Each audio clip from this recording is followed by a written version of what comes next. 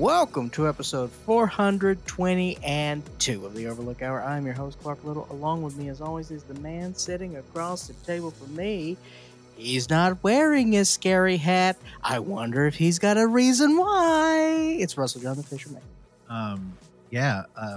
Isolation came back, the live stream we do with the BFG guys. And somebody said that they thought the long-haired guy was funny. So I think it's part of my gimmick now. I need the long hair and the rings. It's my brand. You know, we bring in new listeners. We try to bring in new listeners to the show. And when we want the opening to be welcoming and broad, and then you bring up shit that even people who listen to this show still don't even know the reference you're making. It's a live stream. We do it on Twitch. We play video games. We drink a little bit. Is that seriously back? We did one. I don't know if it's back. I had fun, though. I played what game did I play? I can't even remember. It was a VHS retro one. What is that company we like? Rockstar. No, not Rockstar. You idiot. Oh, yeah. EA Sports. Fuck, I feel bad. I know what you're talking about. You're talking about, I can't think of them either. Yeah, I'll look it up. But they do like 8-bit shit. Yeah. 8-bit shit. Speaking of 8-bit shit, it's Randy Michael Stat. That's me. What's up? I'm back, baby. Randy, how you doing? I'm doing all right. My voice is a little wonky, a little deeper than normal because as you know, if you listen to this podcast, I was in New York last weekend and I didn't sleep too much, and I think I got sick when I got back. I didn't feel bad until about Wednesday of this past week though, so I'm guessing it's from New York, but it could have been a Atlanta virus too. Who knows? Now, Randy, as we famously know, New York is the city that never sleeps. So you participated in this moniker? Yeah, not necessarily by choice. I met up with a bunch of friends that I grew up with were in town, and my friend Chris, who's in this band called Cell Genesis, they were on tour and played in Brooklyn, so that is why I went out there. And we also met up with East Bay cinematographer friend Jasadi, who was there. And I was out till about 4 Friday night, and Saturday morning, my body woke me up at about 6:45 and said that it was time to be awake because I never sleep in past 7. So I got about 2.5 hours of sleep that night. Look at our little party boys out there in New York learning how to become a party man. I know. Hey, in the parlance of Clark, I'm bullish on New York City. God, that made me cringe. Also, there's our clip. Puppet Combo. Puppet Combo. Group, yeah. Yes, of course we're talking about Puppet Combo. Yeah. Now, Randy, what was your friend's band that you went out there to see? They're called Cell Genesis. They're from Oakland, and I've never seen them before. And I saw them on the East Coast instead of seeing them many times much closer to where I used to live. Now, were you surprised when you saw them perform for the first time that they were a band that did Genesis covers, but in the version of Tarzan Sings The Cell? Yeah, I couldn't name you a Genesis song off the top of my head, but you know it when you hear it. What the hell was the last part there? Tarzan Sing The Cell, Jennifer Lopez. Oh, okay. I've never seen it. I should have went J-Lo and I went with the director. Yeah. But see, that's for our true film homies. I thought you said Tarzan Sings. I was like, what the fuck are you talking about? That's his name. Oh, I did watch the Beastmaster. Tarzan Sings, Lucas Guacamole. Should I talk about Beastmaster today? Why? Because I forgot I watched it. Who cares? Let me go ahead and add it to the list. How big is your list, dude? Now 5. Dude, you can't do it. All right. You can't cut me off. Brother. It's Don Coscarelli, dude. Do you know how much of this show you dominate with your movie talks at the end? I mean, it is a movie podcast. You take up, but you take up for about 45% of the show. Yeah, but people get opt out. They're like, all right, I already got the hilarity of Randy and I have opted out for 7 years. I know. You're watching a sport game right now. I'm not watching a sport game. I promise you I'm not. I'm sorry. I didn't mean to mislead our audience. I'm not. Yeah, but I should be. You know what? I'll cover Beastmaster right now. It's a good idea. It's a good movie. I hated it as a kid because I had a weird thing about humans and animals. I was not into them on film. I wanted monsters. This movie's got a lot of them. In fact, the heroes of this movie are body-hugging, life-sucking bat people who worship blackbirds. It's pretty cool. I liked it. All right. New rule for the show. when you come up here, 4 stars. you,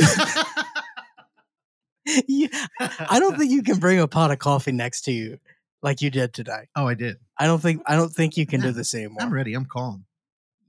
In your head, you're ready. I'm ready. But Randy and I were having a conversation about New York, and then you come in, hey, we're going to talk about Beastmaster. You need to calm down. I don't even know what just happened. We're recollecting ourselves. You guys were lulling me to bed. I had to wake up. So I got my coffee right here next to me. Lord. All right. Russell John, the Fisherman. How was your week this week? Boring. Boring? Yeah. Okay. We didn't do much. Did we do anything? I can't think of anything of note that we did. At home a lot more. Yeah, that's it. Stay home, stay safe. Yeah. Good job, guys. It's dangerous Good out jobs. there. All right. A lot of people giving up on that. You have not. Yeah. I want to hear about your weekend. Oh, my weekend. Mhm. Big weekend. Big weekend. Spent about an hour and 15 minutes at a watch show. That was it? Probably an hour, 15 hours. No, you were gone all day. I went to a movie. You came back drunk Came back drunk. with the girl. No pants. Yeah, it was probably an hour and a half there. Tell me more. It was a big watch fair. Mhm. The SF Wind Up Watch Fair, San Francisco, California. That's what it's called? Yeah. I like it. They have one in Chicago and I believe one in New York. So it's a traveling thing. I don't know, just a big watch fair. Decent brands, good brands from all over, and was looking forward to seeing all these watches that I had only seen on the internet, Randy. Haven't been able to chance to see some of these brands like Studio Underdog, for example, which is a nice micro brand out of Britain. They had a little booth there and finally got to see some of these pieces. They only release like 500 a year, and they sell out very, very quickly. So even though you go to their website, and I checked before that they didn't have a ton of options, but they had one of everything there. So it was pretty cool to see some of the, and also talk to some of these guys, talk to these two guys that started a watch company in Santa Monica, a couple of surfers. They were cool guys. And bought a new G Shock. Very happy. Almost spent way too much money on a Zodiac, Randy. That's a good brand. Check out Zodiac and their flagship Super Seawolf.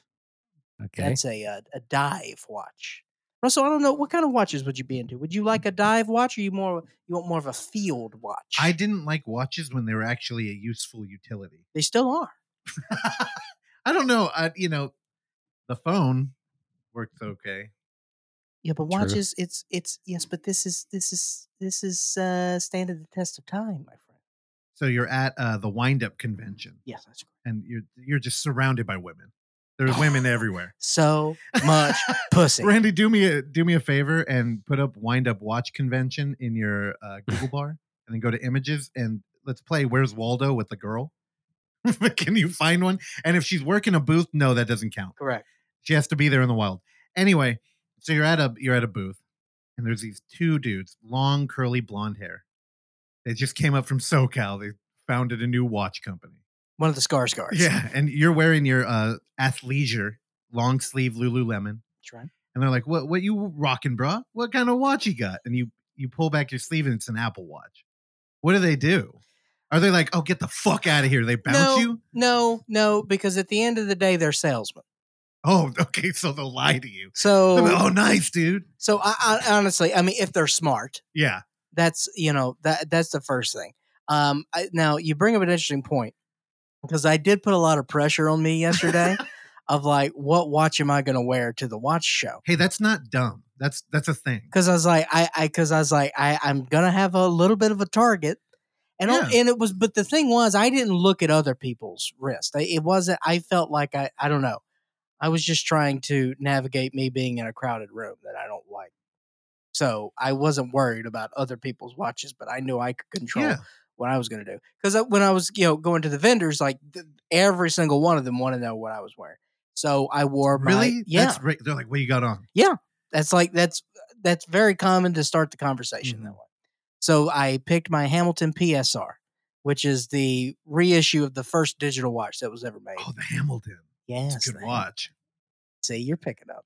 This is sarcasm for our listeners, but I'm trying to No, I love it. reward with positive. Hey, I've always affirmations. been on the other end of this. Like Yeah. I would do it at metal shows. You know, I was of the mind where you don't wear a band shirt to a band concert. I would always wear something, you know, parallel. So Yeah. I'd usually wear a horror shirt. At a horror convention, I always wore a band shirt. You know, I think about that shit too.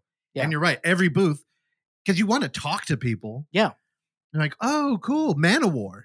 Dude, you want to know how bummed I was when I started seeing a bunch of Manowar shirts at a horror convention? I'm like, Yeah. He's it's like, fucking, I got to find something else. yeah, it's now. like, you got to be unique. That's it. And that was it. And that is a perfect watch to stand out. Because it's a cool watch. It's retro, it's digital, but it doesn't look digital. Is that the Kubrick It's a one? nice, yes. Oh, that's the okay. Kubrick one. Yeah. So that was a good choice for that one. What was the Kubrick thing? Like he had it designed for. He wanted to get a digital watch in 2001. And they were trying to figure out what that would look like. And so he had a little bit of influence on that. But for whatever reason, I don't think they used it in 2001. But it was used in, I think, the first James Bond. Oh, rad. Yeah, whichever the first one is. It's kind of a cooler movie for like a gadget, like James Bond, because Yeah. it's kind of part of his 100%. thing. Yeah, because it's like what the hell is he wearing? Yeah. Yeah. Yeah. Okay. I mean, that's cool. I'm glad you went out there. Those like little cultures are really interesting. But you mentioned that they're in Chicago, New York, and out here. Yeah. Is that like startup? Like, What do you where's the mean? target audience they're going for? Like startup culture, or No, I mean these like are who goes to like? I know you're a very good Christian boy, and you would never Sure. judge another person. But as the king of judgment, what kind of people were showing up here? Like they had to have money, right? okay. Well, watches are very popular right now. Watches are back in, and one of the best things that happened to watches, I think, was the pandemic. Oh, why? I don't know. People started buying watches, They're not leaving the house. What do they and need a watch for? it started sort of a trickle down effect because like the higher end pieces, they ended up some of those. We're finally getting those prices back down from the Daytonas, Mhm. which is Rolex, and the GMTs and all that stuff, Master 2. So like all that's finally like the retail price of those were like $18,000, and they went up to over $50,000. Oh my god! So like the market, and then you've got all the nods to all these high end watches. Yeah. Like take the AP Royal Oak. Mm. Google that. Google just God. type AP Royal Am I going to get put Oak. on a list? No. Randy, you go ahead and do this too in your own home computer. Royal Oak. Yep, there you go. This is arguably, I'm going to say, the most popular sports watch in the history of mankind. That guy right there. Okay. It's got the waffle dial, all titanium. You see the link in the bracelet, the octagonal bezel there. It's all very nice. Yeah, The case, octagonal bezel. the case.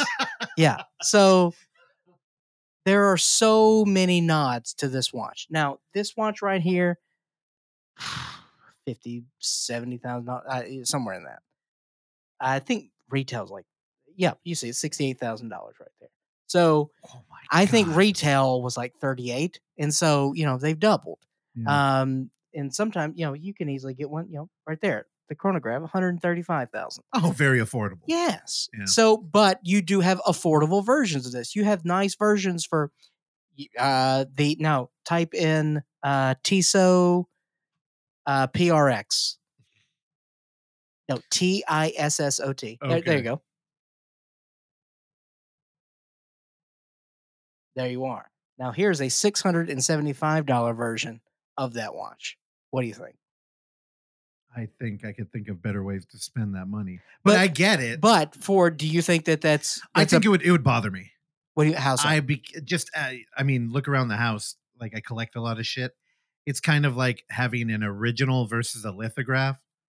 Like Sure. you're like, oh. But Tissot has its own history behind this. Tissot is a respected Swiss. They're a Swiss watch brand. Swiss brands have their own rules and regulations that they have to meet. If you are a Swiss watchmaker, you have a stamp of approval okay. with the rest of the world. So you're paying for craft, not brand. Yes, Tissot is one of the respected entry level Swiss watchmakers. So right there, $675 for a watch that costs 10,000 times that. I don't know. I can't do the math. It's so weird you got into this, but I get it. I joke about it, but us men, we need fashion, and it's hard to accessorize. I remember just a few years ago actively having thoughts of like, I don't care about watches. I would never want to do that. I didn't like having things on my person. Yeah. What's an in between of clothing and jewelry? Yeah. Where like clearly I go the jewelry route here. My rings. Yeah, I can't do that. I used to do necklace too. I had earrings at one point.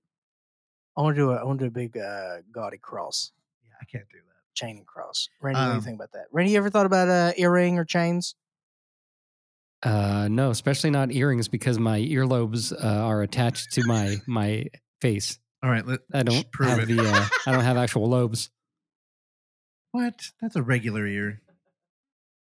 Oh, I have the reverse. I have giant earlobes. People used to make fun of them. You can still pierce that though. You put a little stud in there. You probably could, yeah. Yeah, I could put a lot in mine.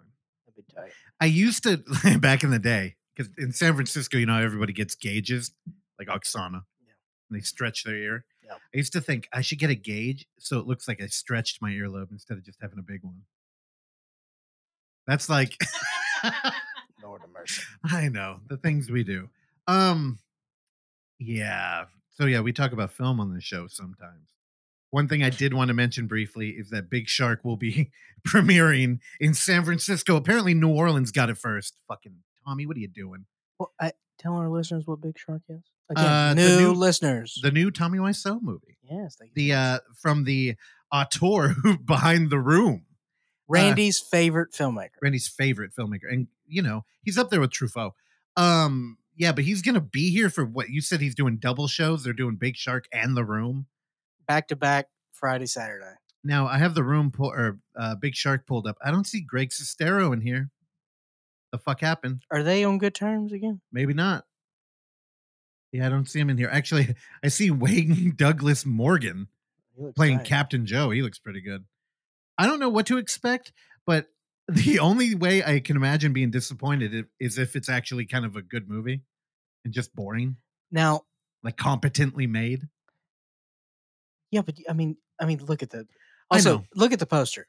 Big Shark, directed by Tommy Wiseau, the creator of The Room, not director of the creator of The Room. Can New Orleans survive? I'm assuming it's a New Orleans movie. Are sharks It is. a problem out there? Well, it's in the Gulf. Okay. And also you have sharks who swim in brackish water. Oh, really? So the runoff of the Mississippi into the Gulf of Mexico, that is the port of New Orleans. So ergo, theoretically, yes. Brackish shark is a better title. Brackish shark. I like that. Again, this is our new news segment where we talk about movies coming out. Oksana brought another one to our attention that I really wanted to get on here. Who are the people that are behind this that you wanted to mention? So I saw an article on Tubi's website saying that. Wait, what? You're going to Tubi for news? I was looking for something else, and then I was like, oh, they have a news section, which took me to a Rolling Stone article that said James Hetfield to appear alongside Peter Dinklage in upcoming Western thriller, The Thicket.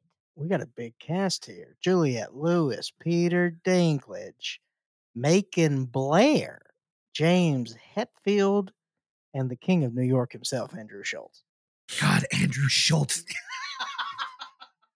Oh, boy. Fuck. Dude, you think somebody gets killed on set? What are the odds? Hope it's Andrew Schultz. Dude, James Hetfield. Hetfield would take a bullet. There's no question. There's not even a poster for this fucking movie. Set in the West Texas Set in West Texas, the film follows a boy who, after his sister is kidnapped by a violent killer known only as Cutthroat Bill, played by Juliette Lewis, enlists a fierce bounty hunter named what? Reginald Jones. Reginald Jones, who grudgingly becomes the leader of the group of outcasts searching for the stolen girl. This sounds terrible. I fell asleep during you yeah, reading dude, that. that's so boring. I was Reginald struggling. is Peter Dinklage. Oh Back my! Okay, in. he's hunting down Juliette Lewis. Okay, all right. Well, let's hope that doesn't hit production hell. What And, does James Hetfield play? I Idiot don't on know. a horse? Hopefully, a vampire. I'm telling you, if they would have had Danzig directing, I would have been completely in. Of course. Dude, I still haven't watched his Western movie. Is it out?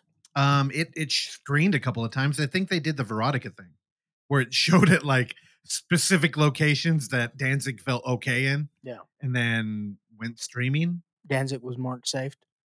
Yeah, dude, it was a weird Q&A he did out here for because he showed He's a weird Veronica at apparently the now safe Castro Theater. Have you heard all that shit Yeah. about the Castro? What about They've it? been having local meetings all the time trying to get the seating arrangement locked as a landmark because they wanted to gut it and put bars into the main area. Yeah. Again, the Castro Theater out here is a giant movie palace, and they used to do a lot of big events. They'd have like Noir City out here. They would show great double features of like genre films. They had great programming.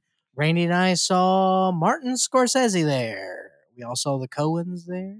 Oh yeah, I that's also right. saw Paul Thomas Anderson there that Clark didn't end up going to. Correct. Why? I saw James L. Brooks there. I saw Danny DeVito there. Yeah, and a lot of the locals out here really regard that as, a place that you go to enjoy film.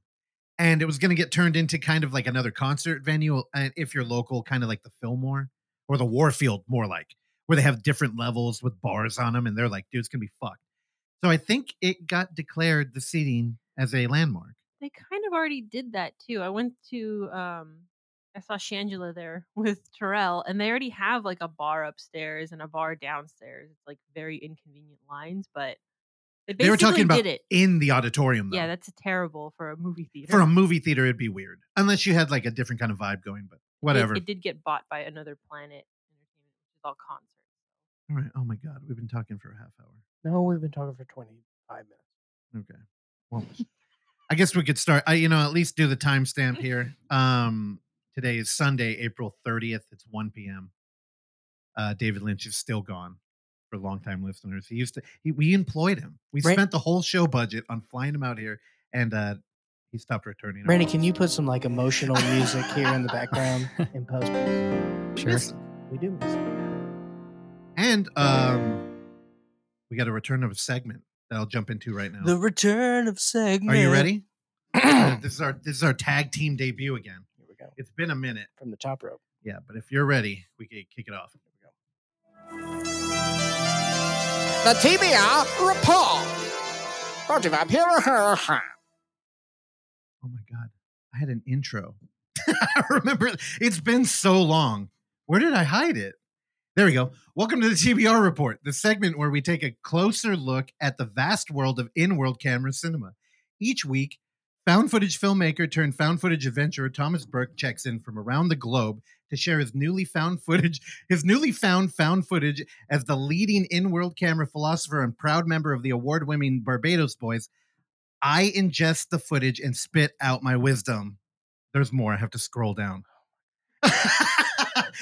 Clark, what did Tom write us this week? Thank you, Russell. Y'all got to see this new found footage film I checked out at Panic Fest this weekend called Blue Hour, The Disappearance of Nick Brandreth. True crime documentarian Olivia Brandreth was 9 years old when her father disappeared. The official police statement was suicide, but nobody was ever recovered. 25 years later, Olivia has returned to her childhood home to finally get closure in an unrelenting attempt to set the record straight. Blue Hour chronicles the journey of a dedicated film crew in their search to figure out what really happened that night in 1997. Overall, this is just a really well made mockumentary mixed in with some time travel and parallel dimensions.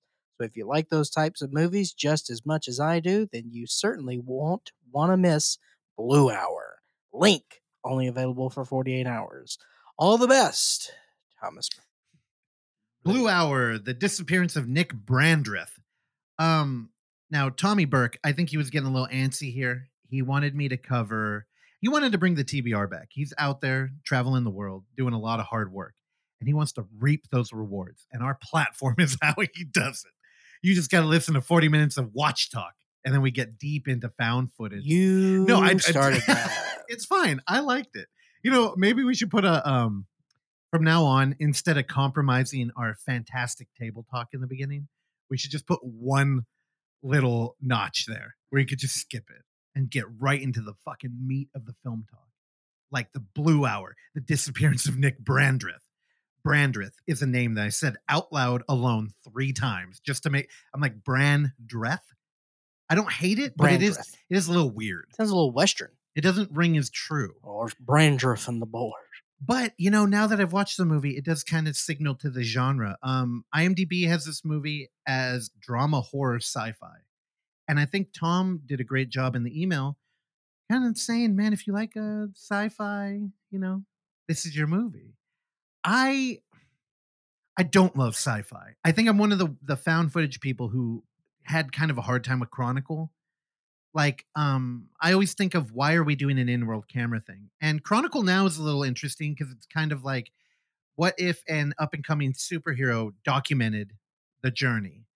And that's interesting, but I think the heart of that story would be kind of the drama of like relationships, looking at, I honestly, what is the movie that I love with the evil Superman? I can never remember the name. Brightburn. Brightburn, thank you. Brightburn did a great job of othering humanity, where that boy was like, "You're a bug and I am a god, and we're not the same, even though you're my mom." And I think Chronicle should have taken a stance like that, where it's like, now I'm no longer human, I'm better. Because I think there would be a lot there. And if you're self-documenting, you could do a lot. Now, this film is, we're taking a true crime route, and we're looking into the disappearance of a girl. And we have a documentary crew, and they're kind of hitting all the beats. And it's indie. There's a lot of heart. It's an hour 40. And in the third act, we get into the sci-fi. The reason I mention it's indie is because it was an ambitious thing they're doing. We're dealing with some fantastic VFX in a kind of simple, like, imagine we have video of a cult. They're wearing kind of like spirit shop robes, and they're in the woods, but there's a door just in the middle of nowhere, and the door opens and it's just black. And this is kind of an easy visual image for an indie film to have, and they do a great job with it. And we're dealing with other dimensions and time travel, like Tom mentioned. The thing is, we get to go through that door in the third act, and I'm not going to spoil anything, but it's very under the skin. Like, we're doing kind of a, like, how do we visually portray a out of body kind of surreal experience? And they go for it, and I commend them. And when I was done with the movie, I was kind of like, okay, that was cool. It's really not my cup of tea. And then I got a DM about it, as Tom has to, he really is the found footage adventurer, and he's gotten other people to participate in Panic Fest. Shout out to you and your digital programming. Thank you for programming this movie. I think movies like these can really benefit from like an umbrella of in-world camera fans, like supporting them. And Tom, you're right at the front of that. So I was talking to somebody in the DMs, Rich, shout out. He also donated a couple movies to us. And he started mentioning how the documentary format presents a chronological story. Yet, because we're dealing with time travel, he started looking at time codes, and they didn't exactly line up. And he's like, there's an interesting thing here where this could be an error on the filmmakers, or this could be an intentional in-world camera editor auteur thing. Alex, I know I haven't talked to you about this, but it's pretty good, because you start to think all documentary is, there's some form of manipulation. Again, like if you have a dude in a white lab coat in front of a bookshelf, you're implying that they're smart and professional, but they could be anybody. You don't know. And if you add in time travel to a true crime story, and in this, there is an interesting thing. They do a little bit of a Spinal Tap. Where in Spinal Tap, you know how the drummers kept dying? Yeah. In this movie, light spoiler, a cameraman gets killed. And they replace him. And the dude they replace him with feels like a fucking FBI plant. Like just the way he acts and the questions he's asking. And when you go back and look, there's a timeline change. I don't know. There's something really interesting here. But if you're not a like hardened found footage fan, I don't know if you're going to engage with it the way that this movie kind of deserves. Honestly, thinking about it, if you're somebody who's into something in the dirt, again, I think Randy is an aesthetic person who might have been into that movie, but that movie didn't click with you, right? And we're talking about the Justin Benson, Aaron Moorhead film, which is like, it's kind of quirky, very indie, and there's a lot going on. But if you don't give a fuck, then you're just not going to give a fuck. But I like Synchronic. That movie's a little bit more, I want to call it superficial because of the type of content we're talking about now. Yeah. But these are for like, if you want an ARG to dig through, Blue Hour's there with Something in the Dirt. Something in the Dirt's a little bit more polished, but here's the other thing. Blue Hour was only available in Panic Fest. I mean, I literally had a self-destructive time. Like the link Tom sent me wouldn't work after 48 hours. So how'd that feel, having that pressure on you? Hey, dude, honestly, it helps. I don't think we would have this podcast right now if you didn't put the pressure on it of like, what, you gave us like a month? Hey, how do you think we make diamonds, baby? Exactly, dude. So keep an eye out for it. You know, if I hear anything about a release date, I'll be sure to mention it. And Tom, help me out there. I mean, he's really got his pulse on the found footage veins. Is that the term? He's got his ear on the rail of the found footage train. Oh, not that third rail. Not the third rail. Not that third one. Stay away from that one. Russell, I have a follow-up question. Yeah. Did you partake in any other? Did you take a peruse around it all with Panic Fest and what they were offering, or because you were under the gun of this 48 hours? No, I just jumped right into that. Okay. Yeah. I would have liked to look. I've never heard of Panic Fest either. But you know, did you have the opportunity to do that, or it was just for the one ticket? I just went in there for the one. Okay. I had a link to the one, and I'm like, fuck, if I don't do this right now, because, you know, it was a very difficult process. I had to go upstairs and get my wallet. I had to get my card out. I understand. And I was like, Oksana, can you just do it? And she was like, if you're going to do this, put it in. So I know this is a new exercise for you because I think you've paid for things like 4 times in your life. I know. Well, I can't again. If money burns a very large hole in all my pockets, and I know I've been with you in public. I'm the type of person where if I went to that watch convention with Clark, hey, I'd be like, Clark, you really want that watch? And he'd be like, nah, I don't need it. I'd be like, I'll buy it for you. I would have walked out of there with that one we were talking about earlier. Yeah, I can't do it. So I'm glad that you were not there with me. Yeah. Anyway, the snake in the Garden of Eden. Blue Hour, the disappearance of Nick Brandreth. Keep an eye out for it, and we'll try and keep you up to date. This concludes the TBR report. This concludes the TBR report. Now, during the watching of that movie, did the name Brandreth ever wear on you? Did you ever? I don't really remember. I felt a couple of. I didn't like one of the actors in the movie. I felt like it was very flat, and there was a lot of opportunity for like emotion to come through, and I couldn't tell if he was doing like a robotic, like I don't care because I'm a true crime hard person, or if it was just like not a great performance. Yeah. So I mean, if I'm going to be honest, Oksana's been bringing me under her wing as far as editing, and I've been looking into a lot of theory in editing, and I know I always put Randy on the spot talking about Soviet montage, like Eisenstein's theory. Sure. And it's been kind of in my head. I feel like there's a really good argument. Randy, did you ever study like Soviet montage? A little bit in a film class, but yeah, just maybe like, you know, a small section. Same. There's a theory in there. It's called constructivism. Yeah. And it's the idea that the art is the construction of the art. So there's a building that was never built, but they had the architecture like blueprint, the 3D model, and it kind of looks like a crazy roller coaster that's on its side. And everybody's like, "This is a perfect example of constructivism." And they're like, you wear the construction on your sleeve, and it's a hard concept to understand. But I think found footage is actually the perfect medium for it because when you put a glitch in or when you put in a hard edit and you're really signaling to the construction that a character made, like this is honestly the best visual medium for it. So I was kind of wrapped up in that where I'm like, this for this documentary to feel like a real documentary, it has to feel like a documentary. Sure. So yeah, the way they build it is important. I don't. Well, that's how they come. Wait, what? If you build it, they will Oh, come. exactly. Thank you. Yeah. I don't know. I know I'm in the weeds there. And again, Soviet montage is different from French montage because their montage is like how a story comes together. Soviet montage is more like they have this whole idea where film moments, like moments in a movie, can be constructed into a language, like an alphabet, more or less. And that you can move things around and build different kind of phrases out of it. So, again, the thing that I would always bring up with Randy is you have a actor with a kind of expressive look, and then you cut it to cake, and people are like, "Oh, he's starving." And then you cut it with a dead body, and they're like, "Oh, he's grieving."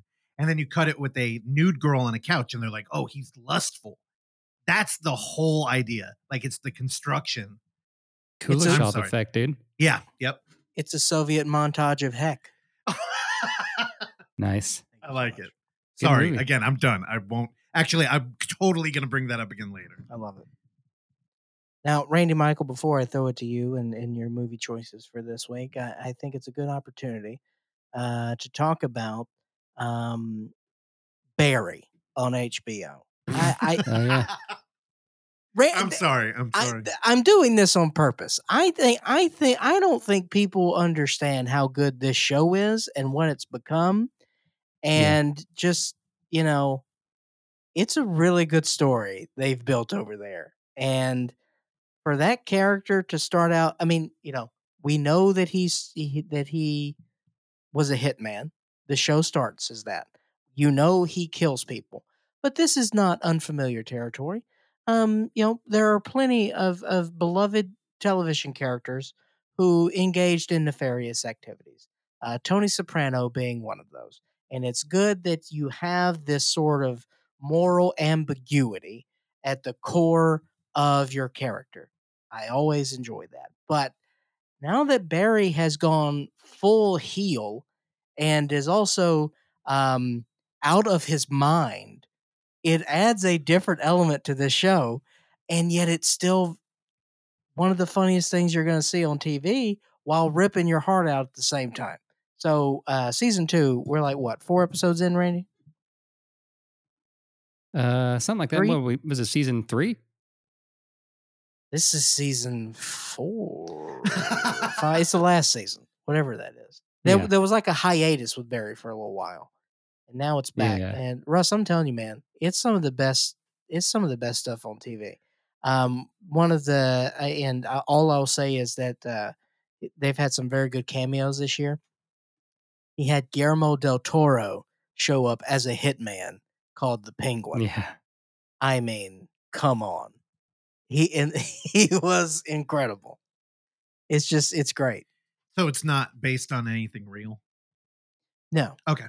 I thought it was just a comedy. I thought it was actually like a sitcom 3-camera setup comedy. Oh no. Yeah. Well, I think you like Hader, don't you? Yeah. Yeah, Hader, and you can see all of his film influences during the course of the show. And Alec Berg, who is also the co-creator and created Silicon Valley, and you can see their love of film in this show, and it also just the craft, like that episode. Randy, was it season 1? That was like the mutant power girl. Oh yeah. Mutant power? Oh man. Would they have like creature of the week shit? It just had its own little Okay. fantastical universe. It's set up in the Yeah, I don't know, man. They don't make false moves over there. It's great. That's Agreed. it. Yeah, great direction. I think Hader directs several episodes. I don't know Yeah. how much, or if is he directing this whole last season? I thought I heard that might have been a thing, but I can't remember. He directed a couple of the big ones, and he's bringing it, man. It's just a great show. Everybody's talking about Succession, as rightfully so, as they should. Also, big news on HBO. I don't know if you we can this is not breaking news. Okay. Well, it's kind of break. It's older, but essentially they're getting rid of HBO Max, and it's just going to be called Max. Okay. And HBO is basically just going to be a brand under that brand. And so to access HBO, you have to go through something else and not HBO. And to be honest with you, I fucking hate that Why? I don't get it. because they just don't see it as it's just a subsidiary to all these brands. Like two brands basically own all the brands on the earth, Okay. especially with like media. And so it's all gross, and they don't care about you know, institutions. And HBO is an institution, and I don't like that it's being fucking swept under the rug. It's gross. I think HBO is top notch. They do things right over there. Mm-hmm. We I need think HBO. HBO is still a thing. Just HBO Max, their streaming service, is now just going to be called Max, and you could go to HBO things from there. Sure. That's what I'm saying. But it's not the headliner. It's not. Yeah, You know what I mean? That's wrong. they got Perverse. the TCM hub on there. They got Adult Swim shit on there too. So I guess that's kind of what they're trying to do, be a hub for all these other different networks too. That also includes HBO. And that's what I'm saying. HBO deserves its own thing. Sure. Yeah. HBO has produced some of the best things we've ever seen on this planet. They need their own space. So, fuck the corporate world. I have spoken. Thank you very much. All right, now Randy Michael. Yes, Despite sir. this very exciting HBO news and all the fun stuff that's happening over there at Barry and Succession, also Perry Mason. Perry Mason is great. Season 2 just ended last Monday, and I think I'm the only person on the planet who watches Perry Mason, and it's good. Randy, your thoughts? Never seen it. Randy, you would like it. Eh, It's noir. who's in it? The guy who was in the Mr. Rogers movie, who played the journalist. Tom Hanks. No, he played the journalist. He's a very good actor. He's very good. He's from Okay. Wales, but he does good English. Matthew accent. Reese. Matthew Reese. Also, Randy, our guy Shay Wiggum is in there. Okay, I like him too. Yeah, it's a I good might be show. down. Randy. is a good Catherine show. Waterston. Okay, yeah, I'm down. All right, she's season 2. She's not season 1. You got to get through season 1. Also, there's a lot of dead babies in season 1. So much dead baby with Hell yeah. there were stitches over their mouth and baby eyes. So if you can get over a stitched dead baby, then you can survive Perry Mason season 1. Randy, please Yes, sir. interrupt me from talking. Sure, yeah. I was hoping this would be my week to catch up on both movies you talked about last week. I did see one of them Yeah. that I didn't plan on talking about, but I saw Beau Was Afraid, and I think I like it. I don't think it's my favorite Ari Aster. I think it's my least favorite of his 3, Really? but I still really like it though. Your least favorite? Yeah, Wow. like I said, I do kind of want to see it again in theaters because, like I said, I have been kind of sick this week. I took some some drugs before I went to feel a little bit better, Did you puke? and no, Okay, and good. I wore a mask, and I was a little bit sleepy during the first 45. You had a lot going but- on, dude. Yeah, but I think I like it. I like long 3-hour long movies where it feels like a studio just gave someone a shit ton of money that they're not going to make back most likely, and just see what they got going on. See what they got going on in that head. You know, you got some weird shit you're trying to deal with. You got some mommy issues or daddy issues, like in Blonde. And you Hella want to mommy work that shit issue. out. Yeah, it's cool. A lot of incredible sets. I love the animated sequence in Beau is Afraid. I was like the most peaceful part of the movie. Yeah, there's not a whole lot of peace there. No, it's not. I know people that hated it and said that it's kind of like a waste of time. See, And I this, don't disagree with their opinion because, I could see why. Like some people just aren't, I don't know, it's just not some people's thing. And I totally get it. Like it's not a movie that invites you to like, it's not a very inviting movie that like, you want to stick around for maybe some of the things. but Randy, like, do you understand why I say it's like an American language foreign film? Yeah, sort of. Because, like, it's a $50 million art house movie, Yeah. and we don't really see that over here. Yeah, So I think that that's the thing, man. It's like, why would general audiences, why would they care about this? It's a strange, unwelcoming movie. for sure. And There was a guy about 3 seats to my left, and at the very end, he just audibly said, "That fucking sucked." And I was like, hell yeah. Dude, I'm sorry, Randy. I flew out to watch it. I was very disappointed. dude, kudos to that guy. He stood through the whole thing. He deserves to I say know. that. I got no problem with that whatsoever. All right, is it harder to sit through that movie or Skinamarink? Skinamarink. Okay, because that audience at the Alamo, I felt again they were prisoner. But even like that's a part of Skinamarink. I'd say the same thing with Ines Men or whatever. Like, I think that's a part of the thing, and I don't necessarily think that's with Beau Was Afraid, because Okay. Beau Was Afraid is much more proud with itself. It's but it's not, Randy. I wouldn't say it's nearly as cute as I thought it was going to be. No, definitely not. There is.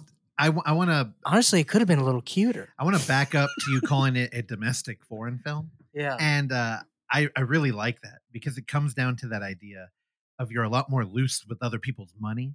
And what you're articulating there is in like every other country, they have government art money. Yeah. So when you Yeah. get that, you can be fucking wild with it and nobody's going to check you. But if you're in America, you're using private money. So if you're going to do some weird shit, I guarantee you there are probably 3 dudes like, what the fuck are you doing? And that's why I love that part of it. Yeah. Does it fully succeed? I don't know. But the fact that I think we need to celebrate that this thing's getting made. Yeah. Because I think that's for what I think it's a good thing. Who is distributing it? Is it A24? A24. Okay, well here's the other Yep. thing. Let me tell you, they're probably making real bank off the back end. Because with like the Green Knight, they made that tabletop game. And I don't even think anybody who bought it's gonna play it, but they bought it. I bought it. It's like a $40 add-on. Midsommar, they did it's a movie I don't love, but I bought the limited edition like digipack they had. So they're making their money. Because they have a top tier understanding of branding Yeah. and marketing. Yep. And they fully have married those two things together with art and commerce. Well, here's the other thing. Like horror was a niche like community, right? But then there's conventions, there's a lot of merch. Now, if you like transition horror a little bit over into art house, there's a brand new market because nobody was making Gummo merch. You know what I mean? You couldn't. There's some really good Gummo merch. Oh, out there now, yeah, because everybody can kind of make anything. Yeah. But like officially licensed, like you can't get like a 3D model of a kid eating spaghetti in a tub. Sure. But they would do that. A24, they made the fucking bear. Like they're tapping into this weird fandom for art house film. So power to them. I mean, honestly, I can imagine a fucking 3D storybook from Beau's Not Afraid, or like I don't know, a Lego building that is surrounded with anxiety, or You know what the pajamas?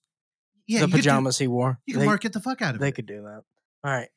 Anything else on Beau Was Afraid, or we'll just move on to the next thing? I think we're good. Yeah.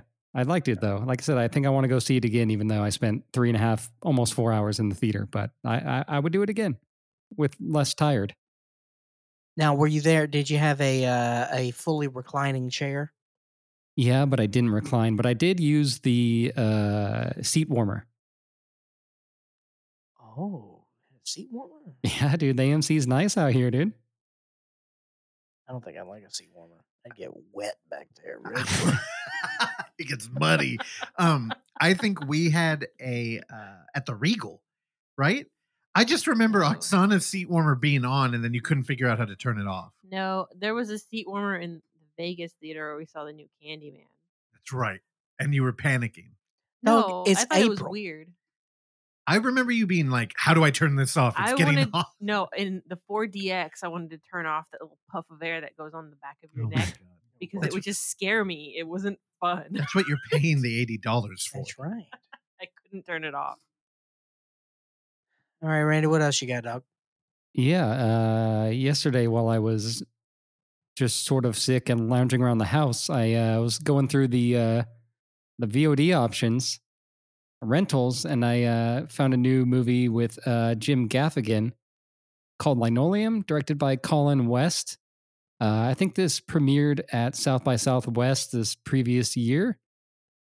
And essentially, Jim Gaffigan's character, his name is Cameron, and he is a older gentleman who is very into space, and he hosts like a child's like TV space show, kind of like Bill Nye type of thing that he does like out of his garage with like he's got like a pretty like cool like setup, set and lights and stuff, and he's been doing this TV show for a really long time, and he used to work with his wife on it, but she doesn't really work on the show anymore, and they're actually like about to get a divorce. So he's kind of like in this little like I guess not midlife because he's probably a little bit older, but sort of like a midlife crisis type of thing. And then one morning, yeah, Rhea Seahorn. Does she play Rhea his wife? Seahorn Okay. plays his wife, and she's very good in this too. But one morning, Jim Gaffigan is outside his house, and a car falls from the sky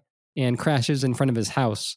Just very like, I think this is in like the first like 5 minutes, so it starts off like pretty cool. Actually, the first like scene you see like an old sort of like retro like 80s like tube TV, and you see Jim Gaffigan as the kids TV show host, like science TV show host, and it starts off like pretty cool and stylish, and then you see this scene like pretty early on where the car falls out of the sky, and there's this dude in the car that looks like a younger Jim Gaffigan, a little more attractive, and so Jim Gaffigan is playing two roles in this movie, two like quite different roles, and yeah, it's kind of like he's kind of just weirded out by it. It's like this dude in this car fell out of the sky and crashed in front of the house, and he like looks kind of like me. And then they see him like on the news and in the newspaper the next day, and his wife is like, "That's weird." Like kind of like doesn't believe him at first, but then essentially, this guy and his kid move into the house next to them, which is rather strange considering they look very much alike. And Jim Gaffigan and Rhea Seahorn have a daughter, and she meets the son of the doppelganger. She beats the son? She meets the son. Oh, thank you so much. And they're like like young sort of like high schoolers, and they start sort of a friendship and stuff. And like I said, Jim Gaffigan and Rhea Seahorn's character are in sort of like the midst of a divorce and stuff. So this is kind of like it felt pretty Sundancey. Definitely cute at times, but it got like the family drama stuff got a little darker than I was expecting. And yeah, it's light on the sci-fi. Like I said, there is a doppelganger. There is a car that falls from the sky, and afterwards, there is a some sort of like space junk, like rocket falls out of the sky that's supposed to be like Russian and lands in their backyard. And then like the government comes in and is like, you have to evacuate your home. You have to like stay in a hotel or whatever. You can't touch this rocket. But Jim Gaffigan wanted to be an astronaut, when he was younger, and now he just does this like science TV show. So he essentially goes back into the house and takes the rocket and wants to try to build his own rocket and go into space with it. Oh, he's mentally deranged. Yeah, It's adorable. but yeah, it's a. like I said, it's definitely kind of cute at first. But I was rather surprised the sort of like emotional route that it took. It's pretty good. I don't know if it'd be really a recommendation for Russell. It might be a little too cute for Russell. But yeah, Jim Gaffigan's great. Ray Seahorn is really good. The kids are really good. And yeah, I had seen that this was playing at one of the at the Landmark Theater out here a couple weeks ago, and I was like, just saw the poster, didn't know anything about it. It's like, oh, it looks kind of cool, but I think it was only there for like a week, so I missed it there. But yeah, it was a solid rental, and by that I mean 3.5 stars. And that half a star, that was a bump because Tony Shalhoub was in there. Yeah, and Michael Ian Black shows up in a scene too. He was good. He's funny. Yeah, he's an asshole. He and Marin have beef, and I'm Team Marin. Oh, do they? Well, thank you, Randy. We don't care about Marin on the show, but thank you for warning me. I will not be watching the movie. Yeah, I don't know. You might dig it, but yeah, I have a feeling it's a little too Sundancey. I'm not into the meet cute. Randy, we need to do a trade-off. I really wanted you to watch Agnes. You never did that. Last It's week in my when you Hulu weren't queue here, still. Oh, is that a new segment? what the hell was that? A ritual? Randy's Hulu queue? Hulu queue. Last week I covered a movie called "You Are Not Alone," which was a found footage mumble gore. Thank Yeah. you. Every time I think of mumblecore, I think of mumblecore. So I always want to, because that's a Randy thing, you know, like a meet cute, a mumblecore. They're all the same. I never made up the meet cute thing. That's been a thing for decades. Screenwriting 101, dude. I'm gonna put that in fucking Wikipedia, made up by Randy Stat. Please do. All right, Randy, anything else? I'll basically skip this other one I had because we talked about Beau is Afraid, but I watched that alien documentary, Moment of Contact. James Fox was on a very not so popular podcast called the JRE.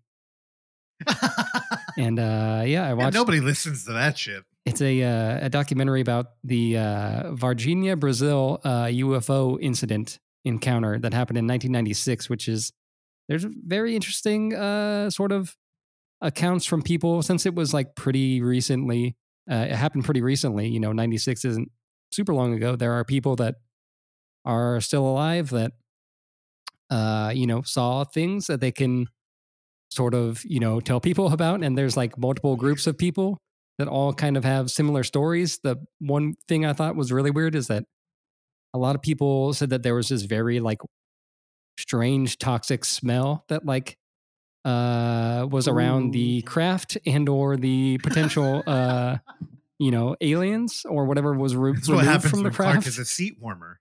Yeah. Apparently like the smell lingered for like 20 days. Like people couldn't get rid of it, which is very weird. Same thing. But yeah, I don't know. Like there's no really like hard evidence, obviously, of you know, what people saw, but the accounts from people are very, very interesting. I don't know. It's one of those things where like you're watching a documentary and you're just like, I want to believe people that look like they're having a very emotional experience retelling something that happened to them. So it's kind of hard to like, you know, call BS on it. And yeah, I don't know. This whole like community in Brazil like is very like embracing of the incident. Like there's like a monument, like a UFO monument thing there. So it's like very much like in the culture now too. So I don't know. It's really interesting, but I don't know if you're looking for something to like turn you to a believer on UFOs. You know, I don't think it's really. I don't know if it's really going to do it for you, but I don't know if you're sort of interested or fascinated in sort of like UFO stories. It's a cool watch, and I watched it for free on with ads. I didn't have to pay for ads. Okay, cool. Was this a Tubi? It might be on Tubi. I watched it through Plex with ads, and yeah, Plex maybe grabbing things from Tubi or stuff like that. Oh, the great Plex Tubi debate. Only here on the Overlook Hour. Randy, you ever had a UFO encounter? No, I have not. Have you? Randy, have you ever eaten in a UFO, an unidentified fried object? No, probably I've had a deep fried Oreo before. That was pretty good. That's kind of saucer shaped. Oh, those are hella good. According to Rob Zombie, everybody's fucking in the UFO. That's Hell his yeah. best song. According That's to a great song, by the Workaholics way. episode, we're fucking aliens tonight. I like the Rob Zombie better. Everybody, Yeah, everybody, Workaholics, everybody, they were talking everybody about fucking illegal. in the UFO. Dude, I listen to that song once a week. Oh, It's a good song. All right, we'll make this brief because we got another hour with Russell's picks, and I'm hungry. And also, we started at 12. It's 1:50. So, And yet the episode's only going to be 15 minutes long. Oh man, it's like, you put all that work into making the wine, and then vinegar comes out the bottle. What are you gonna do? All right. After, as we talked about at the beginning of this show, I had a wonderful watch adventure on Friday. Took off of work for something that I did not need to take work off for, because the watch convention is happening as we speak right now, and even Saturday. But I had to get in there first because it was kicking off at 12. Yep. So I had to get there at 12:30. Yeah. Also, I made the perfect decision because there was a line down the block to open the thing. Skipped all that, walked right in there like I own the place. Easy peasy. That's true for all conventions, by the way. Yeah. If you go to Monster Palooza out there, like we went with Terrell on a Friday, hung out with Tony Todd and Bernard Rose. Next day, you get in there as the door opens, line out the main hall, down the hallway. You're like, whoa, dude, we were just chilling with them yesterday. So you're on it, dude. I played it. I'm excited. Well. I'm ready for your watch adventure to go take you to the moon. X10. The Moonwatch Omega. Okay, I set myself up there. There's a Snoopy Moonwatch. I'll show you later. It's super cool. Snoop the Wire. Stay tuned. That's going to come up in my talk. They didn't have a Speedy. They didn't have a Moonwatch. Okay. So after that, walked over Randy. I was in the Soma district of San Francisco, and made my way over to the rotting crypt known as the Metreon in San Francisco. I don't know what's happening over there. It feels like it's just getting worse. And it used to be really cool. I don't know if it was ever really cool, but I remember being really excited to go I think there. everything in that Target is behind a glass case. Okay. Like, it's pretty rough over there now. Yeah. Toothpaste? Can you get And- toothpaste? Dude, I think everything is like, it's Yeah. getting away at Tanforan. Yeah. It's horrible. Anyway, Fentanyl City, baby. Hell yeah. So went in there, and also, guys, I am one of the I think one of the proprietary measures that we took on this show, and I put a lot of pressure on myself, delivering to all of you, our faithful listeners, for over 7 years. I put a lot of pressure on myself, trying to give you who the best hot dog procurers are in the movie theater chain. And for long standing, it has been AMC. Yep. The AMC hot dog program has been top notch. I'm here to tell you that COVID has killed Yeah, that. they killed it. It is horrendous. I ate half of my hot dog. And I was very sad. Wait, hold on. The condiment table. So they don't even have Yeah. the fixing station Nope. anymore. They don't even give a fuck. That's the thing. There's regulation. Is that COVID just opened the door for laziness and bullshit. That's all it's done. Truly. Yeah. There's no fucking reason for them not to get back there to the top of the mountain where they were. I guess it means nothing to them that they were the best at what they did in terms of hot dog stations. Because now it's fucking garbage. Trash. Yeah. I was like I was like a peasant pumping the station. Huh? At least you had a pump. Whenever we would go to Out of Tampa- relish, no relish. Oh, they didn't have a pack? No pack. Oksana's normally Empty that person. pumps. Now like my she's balls. shooting out dust. Here, Oksana, she would have to go up and be like, "Hey, can I have mustard?" And everybody's like, "Oh God!" And then they have to walk like through that giant empty lobby, go pull out a box and get a handful. And they're like, "Here." It's getting depressing in there. It's the ceilings. There's no reason the ceilings need to be that high. and they could not give less of a shit. And that wasn't the way it was before. It was they had a great hot dog program over there, and they have raped it. Oh, whoa. It's nothing. It's done. It's a half of what it used to be. Half a hot dog. Still happy to participate in the freestyle program though. The Coca-Cola, the Sprite has a new flavor, Russell. No. Blueberry pomegranate, and it's fantastic. Who's that for? Me, I love my it. God. I drank a whole big one. But yours was diet, so you don't even know what it really fucking tastes Diet. like. I love it. It tastes like blueberry and pomegranates with this essence of Sprite. All right. What did I see? I finally saw the Pope's Exorcist. All right. Now, it was my responsibility to watch this because I feel like it would be a failure on us if we did not talk about the Pope's Exorcist. Because Randy, I didn't know this. Randy, this movie's about Father Amort. I didn't even know this till I got into the movie. Yeah. And then there's a quote, and the quote is from Father Amort. I'm like, hey, they quoted Father Amort. It's on the poster. Yeah, Exactly. inspired by the actual files of Father Amort. That's what I bring to this show. No research whatsoever. I don't even read movie posters. Well, that's better than me reading it and then lying. It says inspired by actual files of Father Gabriel Amort, chief exorcist of the Vatican.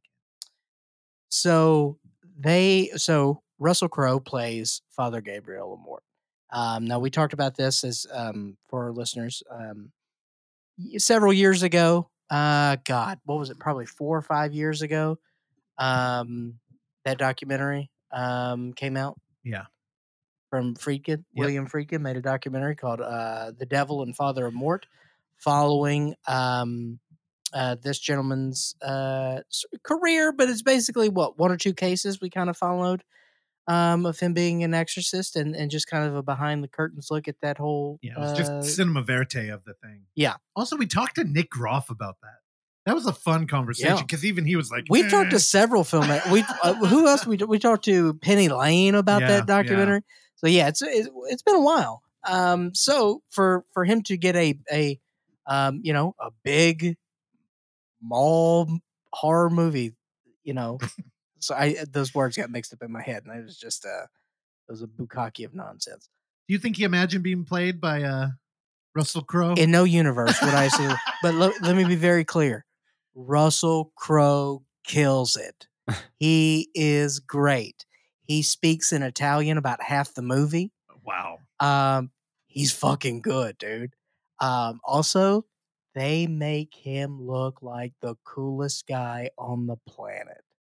He's rolling around Italy in his fancy little Vespa, and they've got nice needle drops for him riding around town. Russell, we get 2 hard needle drops that I think you're going to be a fan of. Bad to the bone? At the beginning of this movie. So first, where we get a shining shot. All right. The family, we get a shining shot. They're in their little car. They're driving through the mountains, and they go to their castle in Spain because they inherited it. And this is where evil lives. And they didn't know it. And what's playing in the background? She Sells Sanctuary by the Cult. Oh, what? Why? That's how we open. Then we cut to Italy, and we got our cool, handsome priest roaming around there in his little Vespa. And what's playing in the background? It's a dirty job, and someone's got to do it. Whoa, what? Faith No More, dude. Who the fuck put this together? This is your movie. It's like Father Amort. 100%. You hear that, and then he slides on his Vespa. Does a 180 turn. Dude, do you remember what Father Amort looks like? I know. He looks like an old ball sack soaked in buttermilk. Just Google it. That's exactly what he looks like. It's funny. Russell Crowe has a beard, and Father Amort has like loose skin that hangs down in a similar fashion. He looks like a testicle that is being preserved in milk. He looks like he exorcises young boys of their innocence. He looks like Nosferatu, but older and grosser. More grotesque. Okay, I'm sorry. Didn't we lose him? He is a hero. He did stop the devil multiple He's super times. cool. Man, I'm gonna be honest. I really like this movie. It's fun. The worst part about this, no question about it, is the CG. The A CG bummer. is Yeah. is not good. And the worst part about the CG is with the possession part of it, because they'll modulate the mouth to where it goes way longer. And Oh it no, just they brought that back. yeah, and it looks Oh, bad. dude. It What looks the bad. fuck? And they do it twice. Oh, At no. least. What was that, like late 2000s when we started seeing that all the time? Yeah. Where it's like, and their mouth just. So it's kind of like the world's worst throwback. Dude, it's kind of like they're doing a ghost face. Yeah. Where it like drops. I fucking hate that. But I'll tell you, he carries this movie. He's charismatic. He's fun. He's cool, and he's got his own demons, which I think you have to have that in an exorcism movie. Because that's what the devil preys upon. So we're hitting everything we need to in your classic exorcism films that you're looking for with and I just I think for a big horror release called The Pope's Exorcist, dude, you can do a whole lot worse. I had an enjoyable time watching this movie, and I recommend, and I think that you guys would too. If it's just a solid, nice little popcorn horror movie. I believe it came out the same week as Renfield, which is why we didn't watch it. And I did not see a fucking single trailer for it, but you saw it at what, like WrestleMania, Rumble Royal? Royal At Rumble? WrestleMania, they Okay, yeah. sponsored night 2 of WrestleMania. How fucking weird! Yeah. Do you think that was good marketing? Like with a pro Oh, wrestling yeah. crowd? Oh yeah. So we got a lot of action in here. No, but like it's again, I told you about the CG mouth. Yeah, Come on. okay. That falls into character. No, it's goes part and parcel. Okay. With that, because it's a solid horror movie for the big popcorn movie like that. Now, I will say at the end of the movie, and I won't go into specifics All here, right. but We've been very good about that, by the at way. the end, Uh-oh. it kind of turns into A porn. a bit of a marvelization. Okay. To where, or Men in Black, more specifically. Aliens? Randy's on board now. What I mean is what I mean is he gets abducted. a centralized organization to fight otherworldly entities. Oh, okay. He's part of it. Yeah. So they call in the Dalai Lama. And well, maybe not anymore after he got canceled. So the guy he's going to partner with on this, and they kind of set it up. It's like, I don't know. We may get the Pope's Exorcist too, boys. I don't know. But at the end of the movie, I will tell you this. At the end of it, because I enjoyed it so much, they shake hands. Well, the guy that he's going to work with, he says, "All right, let's get to work." No, he says, "Let's go to work." And then Russell Crowe says, "Let's go to hell." Who doesn't like that? I don't know. It's fun. That's good, dude. I enjoyed it. 5 stars. Pope's Exorcist. All right, in my Hulu queue it goes. Now, I don't know if we were gonna. All right, hit the retread. Hit the retread. Yeah, really? I guess. Okay.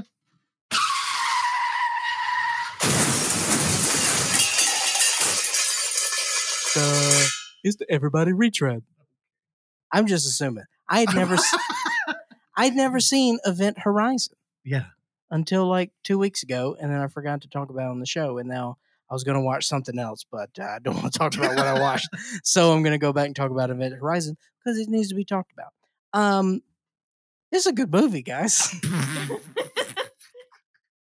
Where have I been? Randy, have you ever seen Event Horizon? I think so, yeah. Long time ago.